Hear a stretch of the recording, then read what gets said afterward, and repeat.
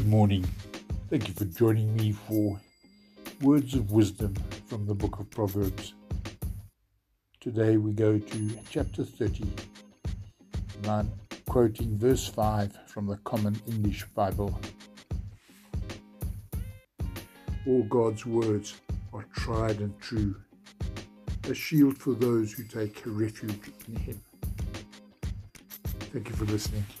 Have a wonderful day.